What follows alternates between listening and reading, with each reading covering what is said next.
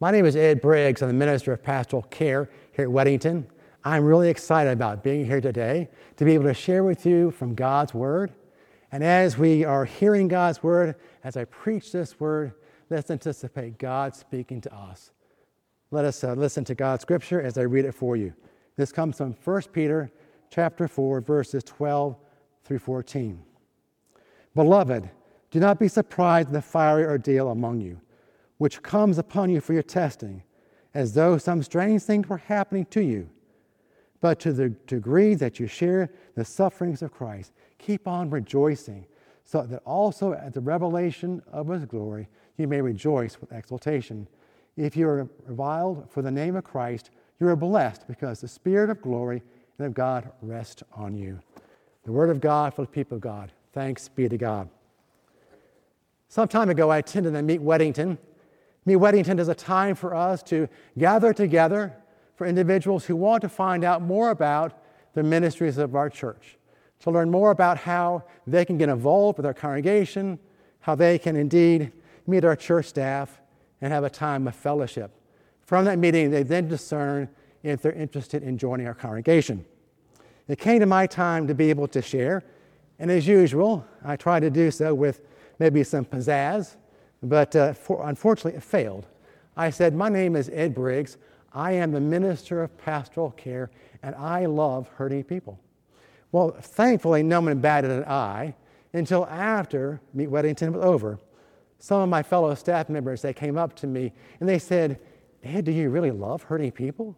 And I was so embarrassed. I didn't mean to come across that way, but I laughed as well. Full knowing the truth is, I do love people who are going through a difficult time. It is my passion and calling to be able to minister to them, to be the hands and feet of Jesus with whatever they're experiencing. Therefore, it is my prayer today that as I share these words with you, that you'll be encouraged with maybe a difficult time that you are experiencing, that I'll be able to plant some seeds in people who may be facing hurtful days ahead. Peter, one of Jesus' 12 disciples, had the same kind of desire for the people he was writing this epistle. In verse 12, he calls the people beloved. That's a very endearing term. Think about how you feel when someone calls you beloved. It makes you feel good and warm and absolutely loved on. And that's powerful, is it not? Peter intended for this letter to go to the Jewish Christians of Asia Minor. You see, Emperor Nero of Rome was at the helm. He persecuted Christians living in Jerusalem. And because of that, they fled to Asia Minor. Nero was a very cruel emperor. He delighted in the torture and death of those who followed Jesus. He used Christians burning at the stake at his palatial palace outdoors to be able to light parties he had for his guests. Peter is trying to warn them, do not be surprised at the fiery ordeal among you. Basically saying trouble is coming. Have no fear, it'll be your way. And from that, you'll experience cruel treatment, which is not out of the ordinary. It's not something strange. The Apostle Paul shares about persecution in 2 Timothy 3:12. He shares it to Christians to help them to know that by being a Christian, that means persecution will come your way. All who desire to live godly in Christ Jesus will be persecuted. Jesus is referring to the Christian life and the sacrifice that is by saying in Matthew 16:24 to his disciples, if anyone wishes to come after me, he must deny himself and take up his cross and be his disciples. What Jesus is saying is being a Christian is not easy. It's difficult. It means taking on the suffering of Jesus, likened to the pain and the suffering of the cross. This is very applicable to Christian living in other parts of the world. I'll give you an example of this. World Watch List for 2019 gives us some statistics, and they are such. 245 million Christians are persecuted in some way. In the top 50 countries where persecution takes place, 4,136 Christians are killed. On average, that's 11 Christians killed every day for their faith. 1,266 churches or Christian buildings were attacked. Do you ever wonder if possibly persecution might be coming our way in our country? recently heard of how, I think in Florida, some Catholic churches were burned, and then some Christian statues were decapitated. Peter, beyond his warning, tells the Jewish Christians what will come forth from their fiery ordeal. Basically saying that this persecution is going to cause them to feel tested. That this testing should indeed show how strong their faith was or not. Their trials and tribulations would be of great despair, causing them to not be faint of heart. The painful circumstances would test their faith. It would cause them to have great heartache and struggling, doubting and believing, sometimes maybe just hanging on with their faith by a thread, maybe even questioning God or being angry with God. Have you ever been there? Have you ever felt like this? The life got so difficult, the pain was so great that you wanted to throw in the towel? I know some of you are being tested right now with what you're going through. The heartache that some of you are facing is crushing. Truly, you're experiencing the dark night of the soul. There's those I don't know, but what is keeping you up at night? What is weighing on you? Maybe it's a pandemic. It's the weight of such that it's holding you down. You have loved ones sick with COVID, or maybe you have loved ones who've died of COVID. Maybe you've lost your job or business because COVID has taken that away from you. Maybe it's something else. Maybe you or a family member has cancer. Your spouse has left you. You or someone in your family is struggling with addiction. Your heart is hurting due to the death of a loved one, be it a parent, a spouse, a child. The possibilities are so endless of what you might be facing. I want to share with you a story about a woman who went through a very terrible tragedy. She shared this with me not too long ago. She and her husband were outdoors getting ready to cut down a tree in the yard. And so he takes a ladder and climbs up the tree with the tools, but he comes back down and gives her a kiss. He goes back up the tree. And as he's there, he's cutting, sadly to say, the tree breaks loose. The bough breaks and he falls. And as he falls, the tree limb hits her head and she has a terrible gash, causing her to bleed badly. When he falls to the ground, he's lifeless. His body is broken. EMS comes to the rescue. They're taken to the hospital. And as they are there, this woman, she has her head sewn up. But she goes to her husband's bedside after she's been cared for, and she's with her family. And they're praying to God that somehow, some way, that God would heal her husband and bring to him life again. Practically every bone in his body was broken. In the midst of their prayers, they're crying out to God. The reading of Scripture, sadly to say, her husband died. When she went home, she became angry. Very angry that God disappointed her, that God didn't come through for her. She wanted God to perform a miracle, but God didn't. So what she did, she took her Bible in hand, she took a baseball bat, went out to the tree, and she hit her Bible, beat her Bible up. She was mad with God. She took a baseball bat, hit the tree, splintered the bat. She carried her tattered Bible inside and left it on the table, never to look at it again for quite some time. You see, we too have times like that, don't we? When we're very real with God. Some of us may be real, some may not. I've had those times when I have questioned God and been angry with God. It's okay to do so.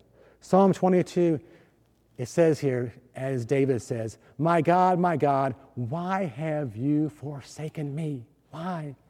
So he questions that with God. You see, it takes faith to question God. To know God's love unconditional means that we can indeed question God as where we are. The real question I have for us here today, as we look at suffering, with the midst of our questions and such, we can ask this question of how do we make sense of the struggling we're facing? Peter points the reader to Jesus in the midst of his pain and torment.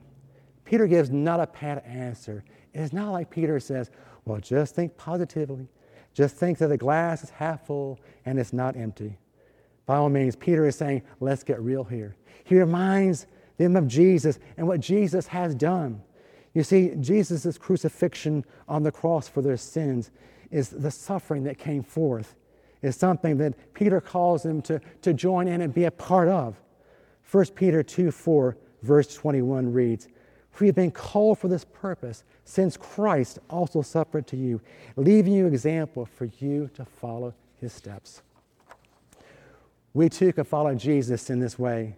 Because sharing the suffering of Jesus means to continue to die to our self-effort, which is our flesh, that causes us to run away from our pain. I'm going to read this one more time for you. Please listen closely.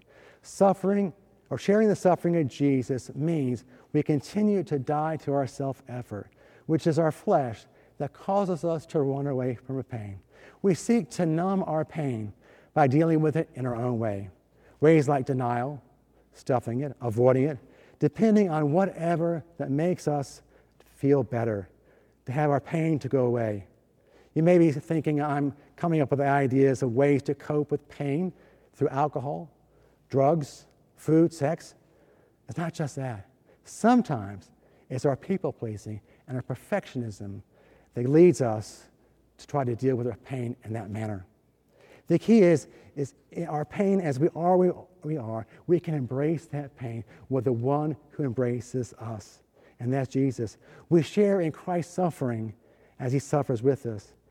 He is with us as we experience our pain. He knows our pain. Therefore, he embraces us in our dark valleys, the valley of the shadow of death, and he brings forth his goodness and mercy. It is identifying with his pain that moves us to open us to him.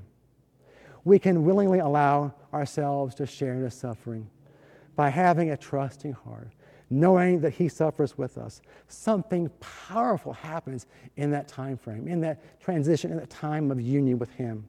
We become more like Christ. You see, walking more so in the Spirit, depending on him to be the one who takes our pain and walks through it with us, and leading us to him being our total security and dependence. 2 Corinthians 3:17 through 18 reads, "Now the Lord is the Spirit, and where the Spirit of the Lord is, there is liberty. But we all, with unveiled face, beholding as in a mirror the glory of the Lord, are being transformed into the same image from glory to glory, just as from the Lord the Spirit." You see, this change will take place when we're willing to share in Christ's suffering.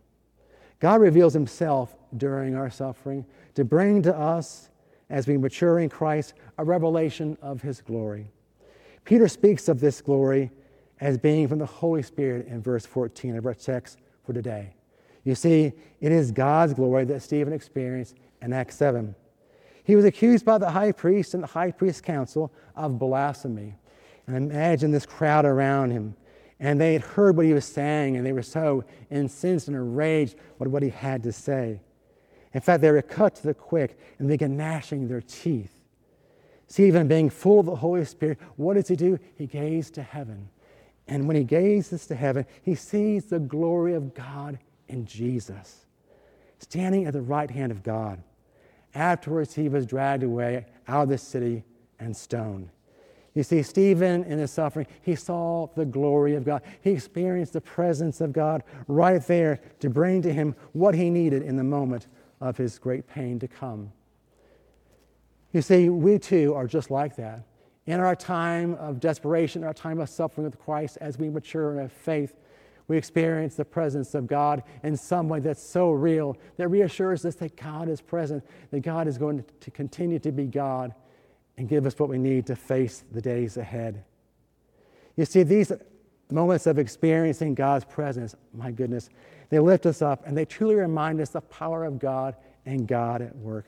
What a gift it is for us to be able to have this in some of the painful times that we experience. Maybe you've witnessed this glory. Maybe you're waiting for this glory to happen. I encourage you to hang in there, dear friends. You see, God in his way will offer a powerful presence to make himself known to you. You see, there's more of the story about the woman I told you about who used her baseball bat to hit her Bible in the tree. A friend of hers came to her house and saw the Bible on the table, and the woman said, "What do you want to do with your Bible?" She said, "Oh, I want to throw it away." And then a short time after that, this woman, she goes to her husband's shed, gets some duct tape out, and she brings the Bible in and she tapes the Bible up. And then she looks at her Bible and she truly experiences the power of God. She has a glory of God moment where she senses that God was there with her, that God was going to walk her through her grief and bring healing to her heart. Her faith was restored. Yes, she still struggles, but she had that moment, the reminder from God that God does care, that God is powerful, and God is up to something big. You see, I do believe that, my friends. Hold that fast. This is such truth. And as we do so, we will indeed see the glory of God, and we can rejoice. We can rejoice in the glory of what God has done and is doing. You see, God is at work in you, in me, through our sufferings. Praise be to God for the great things that God has done and will continue to do. Join me as we go to God in prayer. God, thank you so much for this good news about your son Jesus, that he suffers with us and we suffer with him. And as we do so, indeed we're changed and experiencing more of Christ's life in us, and we can let go of our pain and healing takes place. And from that healing, we experience the glory of God at times, and that is such a gift. We thank you for that gift of God. We pray for those who are suffering, God, that you will work in their lives, a mighty working. God, we commend them into your care. Pray that God, as we are where we are today, will trust you and indeed be your people that give you glory. For it's in Jesus' name we pray. Amen.